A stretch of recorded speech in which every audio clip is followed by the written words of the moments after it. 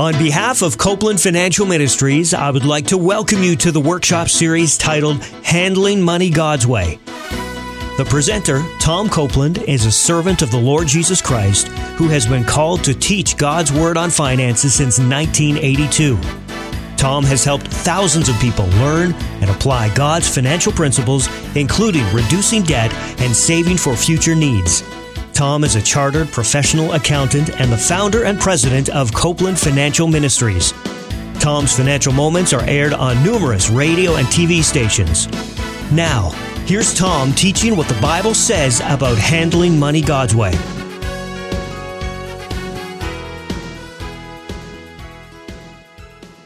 Thank you for watching this video series titled Handling Money God's Way.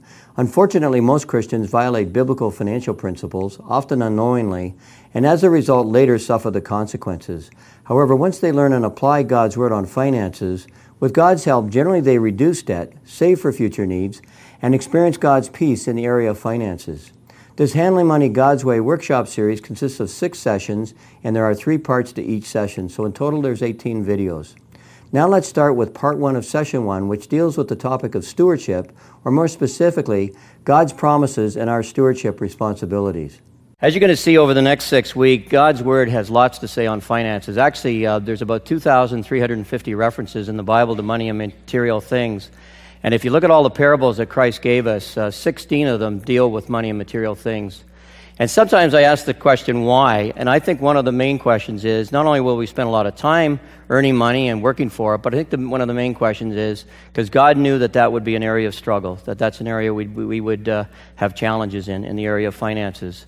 So there's lots of wisdom there. In my experience, I've had the privilege of meeting with well over 2,000, it's probably closer to 3,000 couples and individuals since 1982, looking at their finances, giving them biblically based financial advice. And I'd say most of the time, 98% plus, when they get behind the 8 ball, get into debt, they've usually violated some biblical principles, and often without knowing it.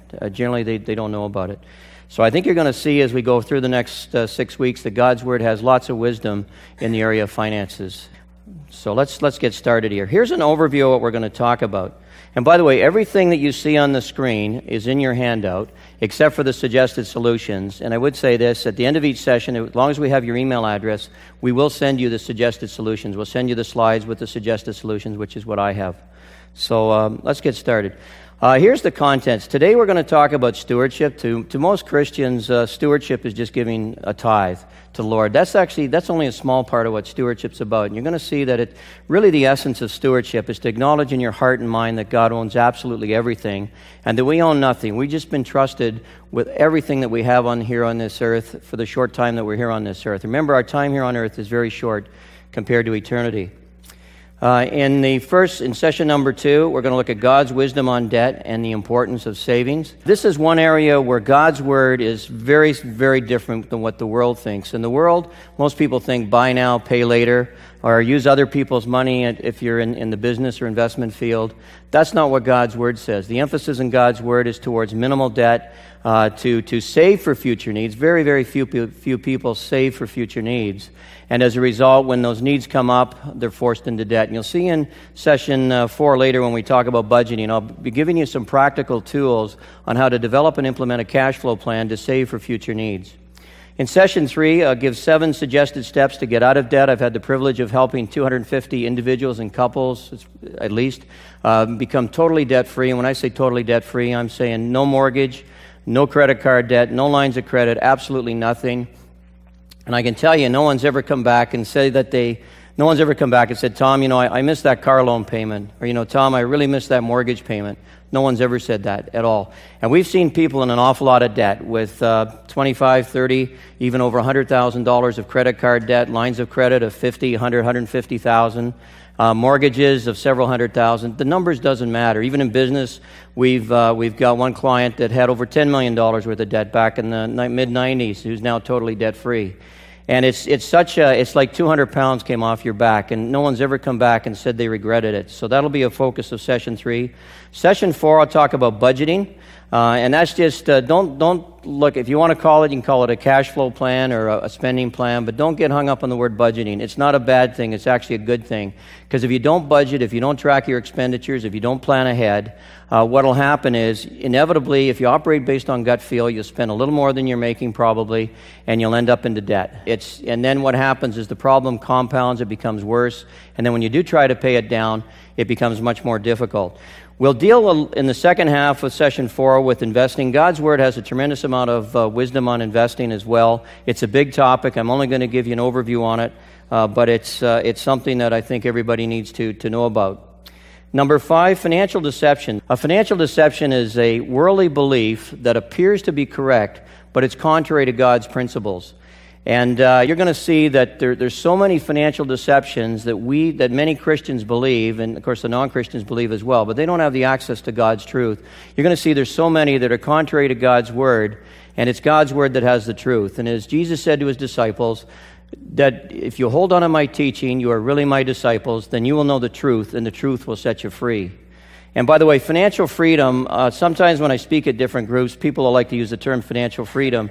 Financial freedom is not having about lots and lots of money and material things. Financial freedom is really about doing God's will with the money that He's entrusted to you and experience God's peace in the area of finances. Very few people have peace in the area of finances, very few. Even we have a number of wealthy clients in our practice, and I can tell you it doesn't matter how much you have, a couple of million, 10 million, 20 million. If you don't have that close relationship with Christ, you won't experience God's peace. In session number 6, it talks about developing godly attitudes towards money. You'll see in session number 6 a comparison of godly attitudes versus worldly attitudes. Often Christians fall into the worldly category unknowingly or inadvertently, and it's many times a worldly attitude that's contrary to God's Word is what can get us into trouble. For example, covetousness, envy, selfishness, pride, or greed are all worldly attitudes. Well, a godly attitude that'll deal with so many of these would be something like contentment. And as you know, when we look at the media today, do we ever hear an advertisement that tries to encourage you to be content with what you have? Of course, it's the exact opposite. They're trying to make you feel discontent with what you have so that you in turn will go on and buy their product on the basis that if you get their product, you're going to be happier. And if you don't have the money, they usually find a way for you to finance it. So that's a quick overview. Each session will begin with an explanation of several biblical principles, followed by 1 or 2 real-life case studies so you can obtain a better understanding of the biblical principles. It's interesting, one fellow that went through the series that I did in Touch, he said, you know, what the case studies do, these are all real-life case studies, 2 things. One, they put meat on the bones is the way he put it. And I think I've had so many couples and individuals tell me that they can see themselves in the case study. Because you're going to see these are not case studies that I've seen once or twice. They're case studies that I've seen 300, 400, 500, in some cases 1,500 times. They're very, very common scenarios. And don't be surprised if your financial situation is similar to some of these. About 2 hours of preparation time and memorization of appropriate scriptures will be required. And I would really encourage you to do the preparation, to do the homework, and also memorize the scriptures. If you memorize God's Word, if you get it into your mind, you'll start thinking the way God thinks. In Romans 12:2, it says, "Do not conform any longer to the pattern of this world, but be transformed by the renewing of your mind." How do you transform your mind? The answer comes in Joshua 1:8. "Do not let this book of the law depart from your mouth. Meditate on it day and night, and be careful to do everything written in it. Then you'll be prosperous and successful." And if you actually look at the back of your package, there's a series of memory verses there if you look at the back, and I would encourage you to either tear that out or possibly photocopy it and carry it with you. If you memorize all those scriptures and meditate on them and ask God to speak to you, that'll be a phenomenal start if you do that over the next 6 weeks. You'll find when you start getting faced with financial decisions, you'll start thinking the way God thinks about money, and that's the key. We're bombarded with so much around us that's contrary to God's Word. It's no wonder that Christians are not doing things God's way. Okay, now session number 1, stewardship. I'm going to start on that. The key biblical principle here is that we are stewards or managers of the money that God has entrusted to us. God is the owner. I'm going to repeat that. It's so important. We are stewards or managers of the money that God has entrusted to us. God is the owner. God doesn't just own the first 10. He owns everything, 100%. We've been given that trust while we're here on earth. As Paul said, we brought nothing into this world, we shall take nothing out of it. So what do these verses say about the ownership of your money and material things? The earth is the Lord's and everything in it, the world and all who live in it, for he founded it upon the seas and established it upon the waters.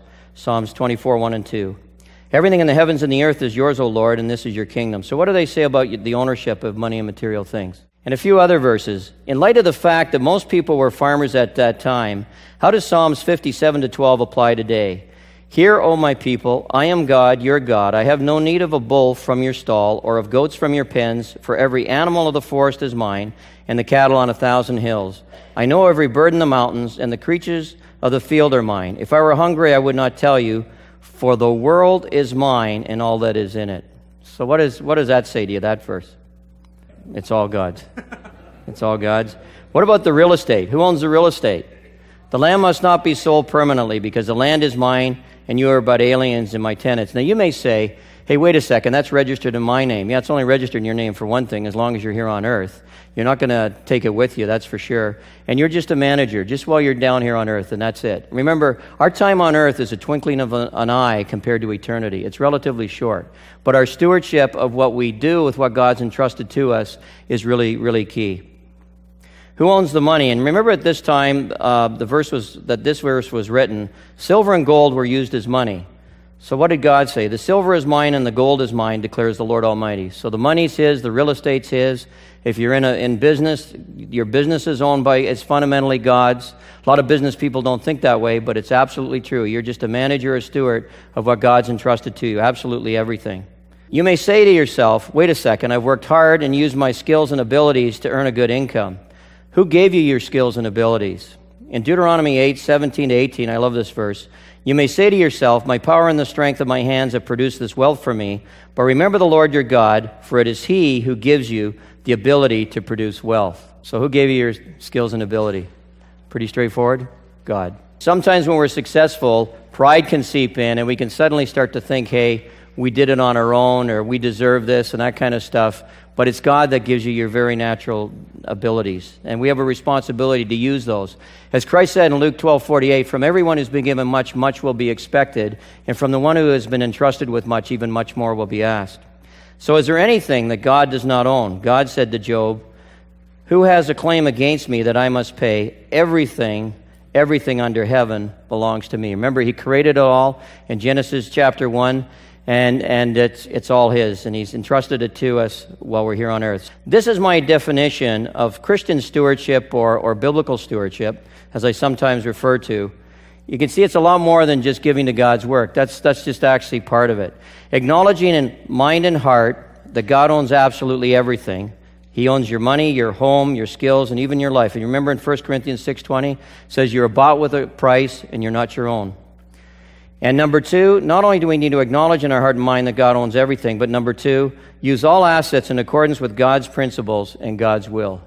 And one of the keys I find is if you don't know what God's principles are, you're not going to know how to manage money and material things. You'll make some mistakes. You'll be misled by the master of deceit, Satan, because one of his great deceits, I think, in this world is in the area of finances. And you're going to see some of them as we go through it over the next 6 weeks. This is what I would suggest. In order to fulfill our stewardship financial responsibilities, I would say it requires the following. And I'm going to give three points. First of all, on a regular basis, spend quality time in prayer with the Lord, asking God for His wisdom and His direction in managing the money that God has entrusted to you. And of course, in James 1:5, it says, if any of you lack wisdom, he should ask God, who gives generously to all without finding fault, and it will be given to him. That point there is no substitute for spending quality time with the Lord. So often what will happen, I'll see a couple or an individual have a need. Maybe their car's starting to wear out. So what do they think, well, I got to get a new car. Well, the dealership's got 0% financing or some special deals. And often Christians don't take time to pray and say, Lord, what do you want me to do? Father, what is your will? Do you want us to buy a new car or a used car? Should we borrow some money? Shouldn't we borrow some money? And so often, if Christians will wait upon the Lord, rest in the Lord, wait patiently for Him, I find so often God will do something often that's beyond your expectation. I think of one couple, had a modest income. They worked full-time in Christian ministry. They had, not long before, paid off the loan on their car, and their car started a couple years later giving them some problems. And they were asking me a few things. I said, why don't you pray? Don't just go out, all because someone will lend you the money to buy it. and don't do that. Pray. Ask God to direct you. Ask God to step in. You know, with that couple, and I've seen it with so many couples, someone from their church gave them a van that was in really good shape at no cost. I can think of other couples, when they stop and they pray, God does something out of the ordinary. Very, very much out of the ordinary. But if we don't stop and pray and wait patiently for God and even give Him an opportunity to provide, then the odds are it's not going to happen. If you just go out and buy something without thinking about it and praying about it and asking the Lord for His specific direction, then you'll miss out very often on God's blessings. Number 2, study and meditate on God's Word with regard to finances regularly. And this is a fantastic verse, Joshua 1:8. Do not let this book of the law depart from your mouth. Meditate on it day and night, so you may be careful to do everything written in it. Then you'll be prosperous and successful. Study God's Word. There's lots of wisdom there in God's Word. And ask God to highlight one of the Scriptures as you go through His Word, and especially in your quiet time. Often God, through His Spirit, can really highlight a Scripture and give you specific direction. I mean, Jesus said in John 10:27, it's not there, my sheep hear my voice, I know them, and they follow me. God can give us direction. He can speak to our heart and mind if we pray and we wait for His wisdom and His direction. For the Word of God is living and active, sharper than any double-edged sword. It penetrates even dividing soul and spirit, joints and marrows. It judges the thoughts and the attitudes of the heart. I mean, God's Word is so powerful, but I find in the area of finances, most Christians have very limited knowledge, so they inadvertently violate it. Number 3, in fulfilling our stewardship responsibilities, trust God to meet your needs and direct you according to His will. You need to pray and trust God to direct you. Believe that He is going to direct you one way or the other. Trust in the Lord with all your heart. Lean not on your own understanding. In all your ways acknowledge Him, and He shall direct your paths. I share the odd experience of Kathy and I. We happen to live in the country, and March of 2009, we had a significant water leak in our basement. And I remember it was quite significant. So we went around and checked, and it was going to cost about $7,000 or $8,000 to get a drain put in around the basement, and as well as a sump pump. And I just said, Lord, if you want us to spend your money this way, that's fine. I just started praying. And as I spent time in prayer, my daily quiet time with the Lord, the one verse that kept coming out was the proverb that talks about a wise man seeking many counselors, Proverbs 15:22, a wise man seeking many counselors. So I thought, well, okay, I'll seek some counsel. So I know nothing about construction. I'm an accountant. So basically, I then started getting some other construction guys in and asking them a few things. And one guy said, like we're in the country, so we're not hooked to the sewer. It's a tile, weeping tile. So he said, your weeping tile might be clogged. Why don't you get somebody in and see if it's clogged? And thought, well, that's worth a try. Bottom line, $275 solved the problem instead of $8,000. And I praise the King of Kings and the Lord of Lords because I had no idea. It's now been a year and a half, and as you know, last summer we had lots of rain. And it worked. It worked. It was basically clogged, and that was it. And I see so many situations, not only in our own life, but with people that we help. When you pray and you start committing to do things God's way, often God will provide a better option, a better alternative than what you have in mind. He has wisdom and knowledge that we don't have. But if we don't pray and spend that time, it's not going to happen. Now so just a quick summary on those 3 points. Fulfilling our stewardship responsibilities requires regularly spending time in prayer with the Lord, asking God for His wisdom and direction. The second point was study and meditate on God's Word regularly with respect to finances. And the third point was to trust God to meet your needs. Now, as you do that, here's God's promises. There's 2 promises. God has promised that He will meet our needs if we put Him first. And the second one is God has promised to direct us in everything, including our personal and financial decisions, according to His will.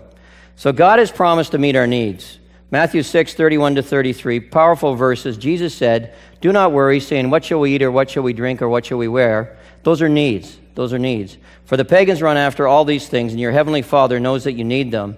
But seek first His kingdom and His righteousness, and all these things will be given unto you. And part of seeking Him is seeking His wisdom and His direction, asking God to speak to your heart, speak to your mind, speak through His word, speak through His Spirit, give you a peace or lack of peace. There's so many ways that God can direct us in our personal relationship with Him. And so let me stop here for a minute. I want to ask a question. What is a need? And then I'm going to ask a question. What's a want and desire? God's promised to meet our needs, but He has not promised to meet our wants and desires. Shelter, yep. Any other needs? Basic needs on food, shelter, clothing, those things that sustain us from day to day. Yep. Now what about What about wants and desires? What's a want and desire? Something you really don't need, but you'd like to have it. A brand new car? Absolutely. You may need a car. Maybe a used car will do. A mansion? A mansion, okay. Or what they call monster homes, right? It's amazing. I grew up in this country, and it's amazing in the 50 years what mindset is need. We had 6 kids in a 900-square-foot home. And it's just amazing. Now, of course, that would never do. 2 kids, you got to have a 3,000-square-foot home. A trip to Hawaii. True. Different vacation. Okay, so I think you're getting the idea. Some things are... And the point here in this Scripture is God's promise to meet our needs, not necessarily our wants and desires. Nowhere in Scripture does God say He's going to meet our wants and desires. And often Christians are going into debt or buying things they really don't need. They're just wants and desires. That doesn't mean you never should. You just got to make sure that it's God's will, that that's what God wants you to do. You got to pray about it, got to make sure He gives you peace, and give Him a chance to provide in an unusual way. Often He does. Number 2, other of God's promises, He's promised to direct us in everything, including our personal financial decisions according to His will. Psalms 32:8, fantastic verse where God said, I will instruct you and teach you in the way you should go. I will counsel you and watch over you. And this is where your personal relationship with Christ, because one thing you're going to find that we're going to talk about, I'm going to give you a lot of principles. And so often, a Christian can stay within God's guidelines or principles, but you need to know what God's specific will is for your life. And you only get that through your personal relationship with Christ. You need to pray and ask God to speak to you, to your heart, your mind, guide and direct you. And I recommend journaling, and I'll talk more about that later. Your word is a lamp to my feet and a light for my path, Psalms 119, 105. So here's the conclusion of this part. If we acknowledge that God owns everything, and if we faithfully use money and material things in accordance with God's word and God's will, then we can completely trust God to meet our needs and direct our financial decisions. And we'll get into more of this later. You know, it's interesting. If you look all through Scripture, when God ever met a need, I can't find any place where He directed anyone to borrow money. I can't find it. I've searched and searched, and I can't find it. Doesn't mean it's a sin to borrow. The Scripture says it's sin to borrow, not repay. But so often Christians are buying things they really don't need with money they don't have. And you heard the saying, to impress people they don't like, right? It just doesn't make a lot of sense. And it's contrary to God's word. So here's one thing I'm a strong believer in is getting God's word into your mind, into the way you think. And I know this is the first session. Some may have had a chance to look at it, some may not. But certainly going forward, I really encourage you to memorize the suggested scriptures. Here's the 2 memory verses. You're a smart group. Let's see if you can do them. I'm going to go through them once, and then I'll flip back one. Everything in the heavens and the earth is yours, O Lord, and this is your kingdom. We adore you as being in control of everything. Riches and honor come from you alone, and you are the ruler of all mankind. Your hand controls power and might, and it is at your discretion that men are made great and given strength. So you want to give that a try? I know it's a long one. Everything in the heavens and the earth is yours, O Lord, and this is your kingdom. We adore you as being in control of everything. Riches and honor come from you alone, and you are the ruler of all mankind.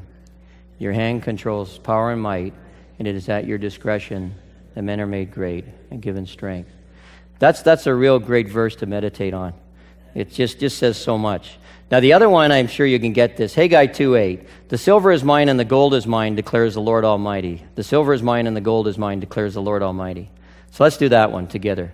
The silver is mine, Lord is mine, declares the Lord Almighty. Great, I didn't even have to say anything there. That's super. Smart group here. That's tremendous. I just had a question about the needs versus wants thing. Technically, I said a new car, but do we need a car at all? Is that really a need or is that a want? And where do you draw the line between needs and wants? That's a good question. Again, there's no substitute for asking the Lord that question. I mean, a lot of people in our city are going to need a car of some kind to get to work or go wherever, but they may not need 2 cars. And there may be I know some people, especially that live downtown, where transit is so readily available. And they actually don't even have a car. They just rent it once in a while when they need it. So it's going to vary from family to family. But that's a good one. Certainly, one area when we sit down with couples and look at trying to balance their budget, one area where you can save a lot of money is cutting back from 2 cars to 1 car. That can usually save several $1,000s a year. And so you got to pray and really ask yourself, do you need it? And often the human tendency is to live a lifestyle that's really higher than what we need. Learning to acknowledge in our heart and mind that God owns absolutely everything and that we are stewards or managers of the money and material things that God has entrusted to is a process. It takes time. It doesn't happen overnight. However, when a Christian prayerfully studies God's Word on finances and starts to manage money God's way, often within about 6 months there are some very significant changes. And within a few years, typically all of the credit cards, car loans, etc. are paid off. And for many, within 10 years, they are totally debt-free. That means no mortgage payment. I'd encourage you to prayerfully consider the following 10 suggested ideas in order to help you think like a steward rather than an owner. 1. Meditate on appropriate scriptures that emphasize the ownership of God's money and material things. Psalms 24:1 says, "The earth is the Lord's and everything in it, the world and all who live in it." Haggai 2:8 says, "The silver is mine and the gold is mine, declares the Lord Almighty." And of course, at that time, silver and gold was used as money, so God's saying the money is His. Number 2, praise and thank God often for what you do have, and do not complain about what you do not have. Psalms 118 says, "Give thanks to the Lord, for He is good. His love endures forever." Number 3, before making any important financial decision, spend quality time with the Lord in prayer and allow God to speak to you through His Spirit and through His Word. Remember, God has promised to direct us. Psalms 25:12 says, "Who then is the man who fears the Lord? God will instruct him in the way chosen for him." Number 4, always be prepared to follow Jesus' example in Luke 22:42, where Christ said, "Not my will, but yours be done." In other words, as you pray and discern God's will, be sure to do God's will with respect to managing money, not your will. Number 5, consider practicing using possessive adjectives such as God's home, God's car, God's money. In other words, don't call it your home and your money. Keep thinking about it as being God's money. Number 6, deal with any selfishness or covetousness by giving generously to God's work. You cannot be both selfish and generous at the same time. Number 7, delight yourself in the Lord daily so that God can place His desires in your heart. That's referred to in Psalms 37:4. When you focus on God, your heart will see things and desire things of eternal value and not material things. In Colossians 3:1, Paul said, "Set your minds on things above, not on earthly things." Number 8, develop and maintain a close personal relationship with the Lord Jesus Christ. Pray and read His Word every day, especially on finances. God's Word is powerful. Number 9, learn to be content, as Paul talked about in Philippians chapter 4. Learn to be content with God's provision by living within the income that God has provided to you. As John the Baptist said, be content with your pay. Number 10, and even if finances is not your area of expertise, continue to persevere, learning God's Word on finances. God said to Paul, "My grace is sufficient for you, for my power is made perfect in weakness." In summary, acknowledge in your heart and mind that God owns absolutely everything, and then manage the money that God has entrusted to you according to God's principles and God's specific will. If you would like to learn more about handling money God's way, be sure to check out the numerous resources available at CopelandFinancialMinistries.org. Again, CopelandFinancialMinistries.org.